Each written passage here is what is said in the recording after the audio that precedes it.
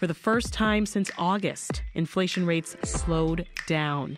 In April, prices were still on the rise, but at the slowest pace we've seen since last summer. So are we seeing the light at the end of the tunnel? And we want to hear from you on this. Are you feeling any relief in your pocketbooks? Or are these gas prices keeping you pretty pessimistic? Give us a call now at 866-915-WBEZ. Again, our number is 866-915-WBEZ. Checking in with us now is Scott Horsley, NPR's chief economics correspondent. Welcome back, Scott. Hey, great to be with you. So inflation rates rose to 8.3% in April. Remind us how that number compares to earlier this year, Scott. Well, it's down, but just a little bit. The March rate was 8.5%. That was the highest since 1981. So we got a little bit of relief in April, but not very much. And what's worrisome is that much of that drop in the annual inflation rate last month came from a temporary decline in gasoline prices. And as anyone who's filled up recently knows, gas prices have bounced back up again. They're hitting record highs. We're at about $4.42 on average across the country today. Yeah, I mean, what about the person saying, well, I still feel this. I wouldn't have noticed that there was a dip in the inflation rate.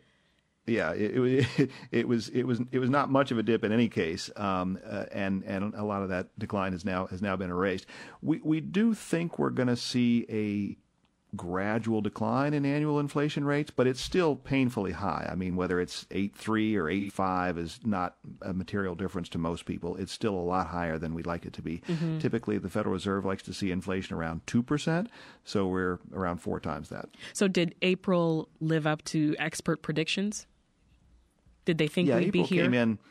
April came in about the way forecasters had expected. I mean, in the days and weeks leading up to it, it's not where people expected to be at the beginning of the year. Obviously, the war in Ukraine has fueled inflationary fires, has put more wood on the fire.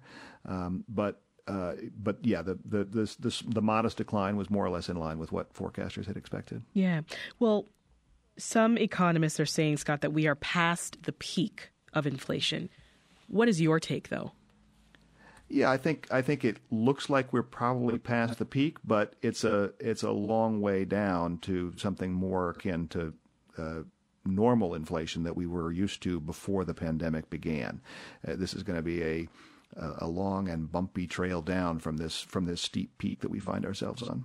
A reminder, we want to hear from you too. Tell us if you have questions about the inflation rates. Are you feeling the price hikes, or maybe you're feeling some relief? Give us a call at 866-915-WBEZ. Again, 866-915-WBEZ. I want to get your clarification on something, Scott. Reporters are saying economists are nervous about, quote, core inflation rates. What is that exactly? So the core inflation rate is taking out volatile food and energy prices. A lot of folks wonder, well, why do you take out food and energy prices? I can't not pay for food and not pay for energy. Mm-hmm. But food and energy traditionally bounce around a lot. You know, if there's a bad harvest, food prices go up. We know that gasoline prices can spike oftentimes when there's trouble on the Gulf Coast, for example, if a hurricane comes through. So those are prices that bounce up and down a lot and don't necessarily signal anything larger happening with the economy. So if you take out food and energy, that's the core inflation rate, and that was 6.2% in April, down from 6.5% in March. So again, still pretty high, about three and a half times what the Fed would like it to be. Mm-hmm. And also worrisome is that the month-over-month core inflation rate was actually higher in April than in March, and that's because if you take out gasoline prices, which were actually working against inflation last mm-hmm. month, then you see that core price rise. Why the concern with the core inflation rate is sort of a measure of what's happening with the broader economy.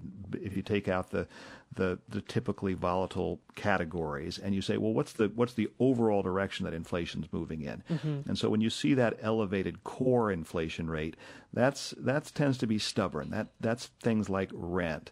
That's things like services that that are not typically volatile. And so when that's as high as it is, that means it's going to be a challenge to bring this inflationary pressure down. And as we talk about these price increases, Scott, what got more expensive? So rent. Yeah, it was a mixed bag. At the beginning of the pandemic, and for a long time early in the pandemic, we were seeing price spikes in things that could easily be traced to pandemic supply chain problems. For example, we've seen the rise in new car prices because there's the shortage of computer chips that we've all heard about. And as a result, there was a spike in used car prices. There was a spike early on in lumber prices because a lot of sawmills shut down early in the pandemic. And surprisingly, all the people who were stuck at home decided to do backyard improvement projects. So there was a lot of demand for lumber. So early on, we saw a lot of inflation in particular categories of goods that you could say, okay, well, that I can connect the dots and see how the pandemic's affecting that.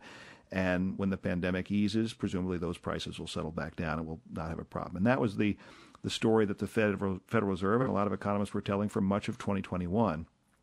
Now, though, the inflation has spread to a broader string of categories, and it is affecting things like rent, which is a big component of the consumer price index, and which tend to be more stubborn, and it's not directly tied to the pandemic. You could say it's sort of indirectly tied because home prices have gone up, and a lot of people wanted more space when they were stuck at home all day, so they were willing to pay more for houses. So that indirectly affects the rental cost. But you're seeing now inflation in a broader array of categories. And for example, in April, the price of used cars actually came down, which is something we've been expecting for a long time. But the price of airline tickets went through the roof, because people are traveling more now, and they're maybe taking that vacation that they put off for the last 2 years. And so airfares, I think, saw the biggest increase on record in April. Wow. You also saw new car prices continue to climb because you're still having those computer chip challenges. Food prices continue to go up. As I say, gasoline prices were down. But it's a broader array of things that are seeing price increases now. And it's a lot of services that are not directly tied to the pandemic. Let's hear from a couple callers who want to join the conversation, Scott. Here is Brian in Frankfort. Hi, Brian. Welcome to Reset. Hi. Thank you. I had a question about stagflation. We still have their supply chain issues. China is still on lockdown, especially in Shanghai. If you look at their port maps, you could see a cluster of ships that are just sitting there. If there's going to be continued supply chain issues, and even if demand goes up, we're not going to be able to get these things. But, I think that could be working against each other. What do you think? Yeah, the COVID lockdowns in China do have the potential to be an inflationary problem going forward. I don't think we're seeing a whole lot of that in these current numbers, but it's something that could affect prices in the months to come. And so like the war in Ukraine, this is sort of an extension of the inflationary pressures. The forecasters for much of 2021 thought there'd be some relief from some of these inflationary forces as we got further into 2022. The war in Ukraine obviously upset those forecasts, and now the ongoing COVID lockdowns in China have the potential to drag it out longer. Yeah. Thanks for your call, Brian. Let's hear now from Ken in Lombard. Hey, Ken, welcome to Reset. Hey, thanks for taking my call. Sure. I just wanted to get a little perspective on, because there's so much talk about inflation, and we're really talking about small percentage of, we've been underpaying for a lot of things. We've been underpaying for gas because the cost of drilling and burning gas, is our environmental catastrophe happening. So that cost, really, it should be $20 a gallon for gas based on that. And then also, when you go to buy things, they're so cheap compared to how they used to be. You buy a refrigerator or a stove because it's all made in China. And we need to make things here and pay more. Now, the biggest problem is the income and wealth distribution because, you say things like I just said, if somebody's on a really limited budget, that it's obnoxious to say that.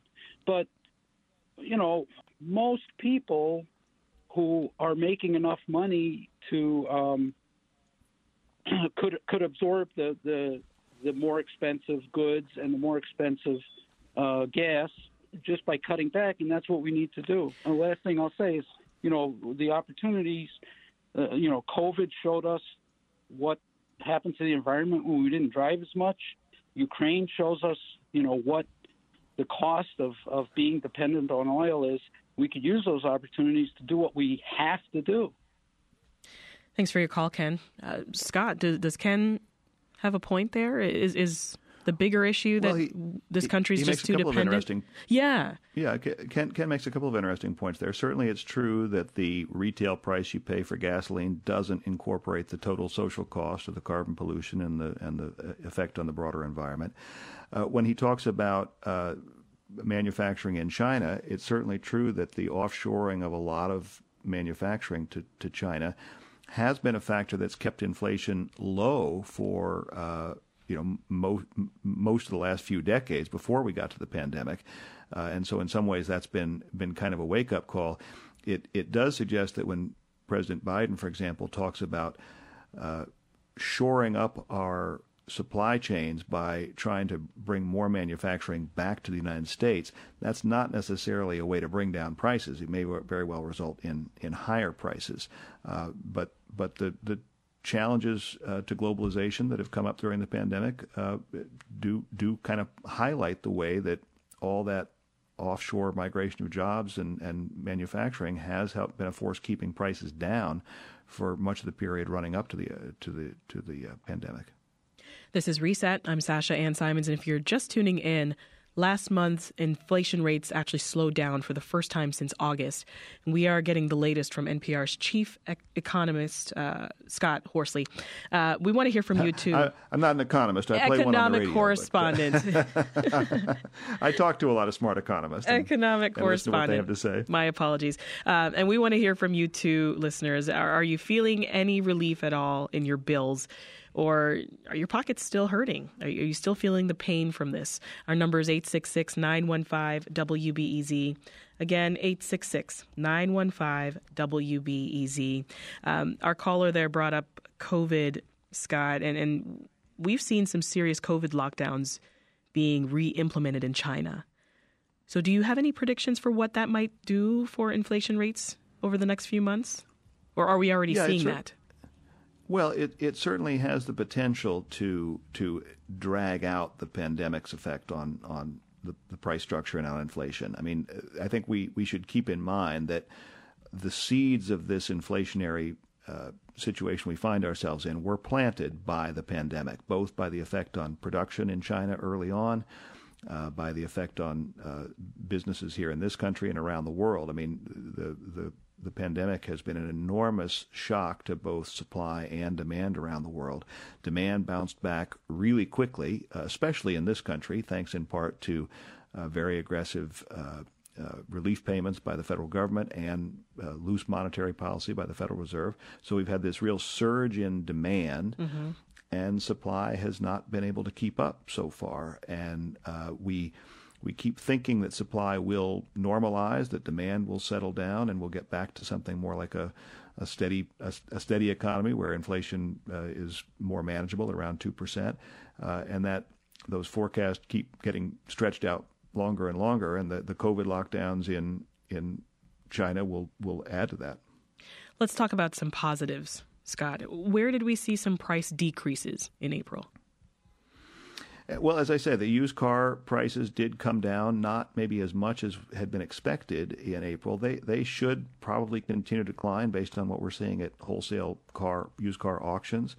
I mean, it was a very unusual situation that we had in 2021 where used car prices were going through the roof. And some of your listeners may know, I mean, people who have relatively late model vehicles may be hearing from their dealers, urging them to bring in that car for a trade-in. We'll give you more for your trade-in than you might have paid for it. So it's been a really unusual market for used cars the last couple of years, and that's kind of reverting to normal.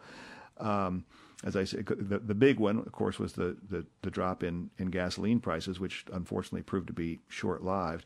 There is kind of a disconnect right now between gasoline prices and the price of crude oil. So presumably the refiners' margins have gone up a good bit. It's not unusual to see some increase this time of year as refiners switch over to their summer blends and so forth. But I think if you look at what the price of oil is right now, it's obviously it's been elevated since Russia's invasion of Ukraine, but it has come down from the early days right after the invasion, and the price of gasoline at the pump seems to be a little bit out of kilter with where the price of oil is I was going to ask you about that, Scott. You know, all these reports about gas prices having gone down from their peak in March, but I was, shocked 2 days ago getting gas from my station nearby, and I think it was $5.69. Remind us of that relationship between gas and inflation right now. Just dig into that a bit more. It's been kind of a roller coaster. Gasoline prices had climbed before Russia invaded Ukraine, but that invasion certainly supercharged the price at the pump, and we saw gas prices soar in early March up to a national average of $4.33 a gallon, which was an all-time high in nominal terms, not adjusted for inflation. But then gas prices settled down a bit, and crude oil prices did too. Here in D.C., there was a period in April when you could buy gasoline for well under $4 a gallon, but now it's taken off again, and it's a little bit puzzling to me, at least. I'm sure the refiners have some explanation of why the crack spread has gone up so much during these last few weeks. But the price of oil has not soared again, and yet the price of gasoline has taken off from its April lows, which were still, high by the standards of the last few years. But we're a lot. It went from say. $4.33 in early March down to an average around the $4 mark in April. And as I say, there were pumps in Washington, D.C. where you could buy gas for $3.85. And now it's back up, well north of the $4 mark again. Yeah, like all of a sudden, crude oil prices haven't moved all that much during that period. All of a sudden, for me, the $5.19 that I was complaining about a month ago looks good again because of what I just saw this week. Let's take a couple more calls, Scott. Here's Reed from Edgewater. Hi, Reed. Welcome to Reset. Hi. Thank you. Do you see any evidence to suggest that companies are raising their prices either to offset the increase in wages that they need to pay or just to make more profits? Scott? Yes to both of those things. And there's been a lot of talk. Corporate profits have done very well during this period. On the whole, it's not true of every corporation, but corporate profits have done okay. That's not to say corporate profits are what's driving inflation. So as someone said, to blame inflation on corporate greed is like blaming an airplane crash on gravity. Corporate greed is kind of something that's always there, and some unique set of circumstances has allowed corporations to exercise more pricing power than they ordinarily would. But yes, corporations businesses in general have been passing along these higher costs to consumers, and so whether it's higher cost for employees or higher cost for supplies or just a little extra margin for the business owners, that is all contributing to inflation. Josh Bivens, who's an economist at the Economic Policy Institute, was on Morning Edition yesterday. He had some breakdown. He thought that the margins was a larger contributor to the inflation than the increased labor cost. But both those things have been happening, and it's all playing into this. But what you have to wonder is, why is it that businesses which for years didn't feel like they could pass on those higher costs without losing business are in a circumstance now where they feel like they can? And part of that, again, is just this imbalance between very strong consumer demand and limited supply. McDonald's, for example, based there in your hometown, was reporting their quarterly profits just a week or two ago, and I think they said that the average menu price for Big Macs and French fries had gone up about 8% during the year. They had seen some customers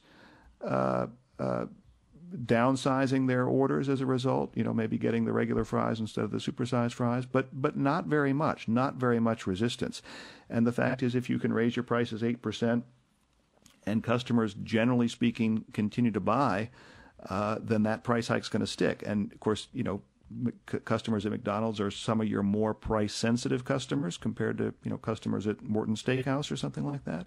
Yeah. But throughout the economy, you're seeing businesses that are finding they can raise prices and they're not turning away customers. People might grumble at the gas pump, they might grumble at the grocery store, but for the most part, sales are holding up pretty well. Yeah. Well, let's squeeze in one more caller. Here's Jackie calling all the way from Ware, New Hampshire. Hey, Jackie. Welcome to Reset. Hi. Thank you. I love your show. Thank you so much. Great. I have a comment and a question. My first is a comment, and just as a regular working Josephine and voter, I'm actually okay paying a little bit more for things if we insource and use this as a lesson to insource. I'm okay if I'm paying more for clothing, if I'm paying more for goods, if we stop making it in China and bring it back to the U.S., because I really believe in the long run it's going to help all of us by raising the living standards of all of us. So that's my comment. My question to both of you is, through your reporting, are you seeing this same kind of view, or am I like the anomaly out there? Mm-hmm. And thank you. Thank you so much, Jackie. Scott, go ahead. Well, I've certainly heard that viewpoint expressed by lots of people, and it may be a little bit about what's driving the president's rhetoric as well, although President Biden has argued that insourcing would lower prices, which doesn't necessarily jibe with what we've experienced over the last few decades. I haven't seen any survey data to suggest how widespread that attitude is, but it's certainly something you hear. I've heard it too, anecdotally. Yeah. I mean, one thing I think that we is certainly true is that we are paying higher prices now, partly because the government worked very aggressively to prop up the economy, both the monetary policy and fiscal policy, to try to bring down unemployment. Yeah. And that worked. I mean, unemployment is 3.6%. That's down from nearly 15% early in the pandemic. Right. Is that a trade-off that we feel okay with? If you'd asked people in early 2000, would you be willing to pay 8% more for stuff if we could get employment down to 3.5%? Right. How would they have responded? But that is the trade-off that we've got, and you're hearing a lot of grumbling. Yeah, people don't seem too happy about it. We'll got to leave it there. Scott Horsley is NPR's chief economic correspondent. As always, thank you for joining us, Scott. Great to be with you. Thanks for listening. I'm Sasha Ann Simons. We've got more for you on the podcast, WBEZ's Reset, wherever you listen.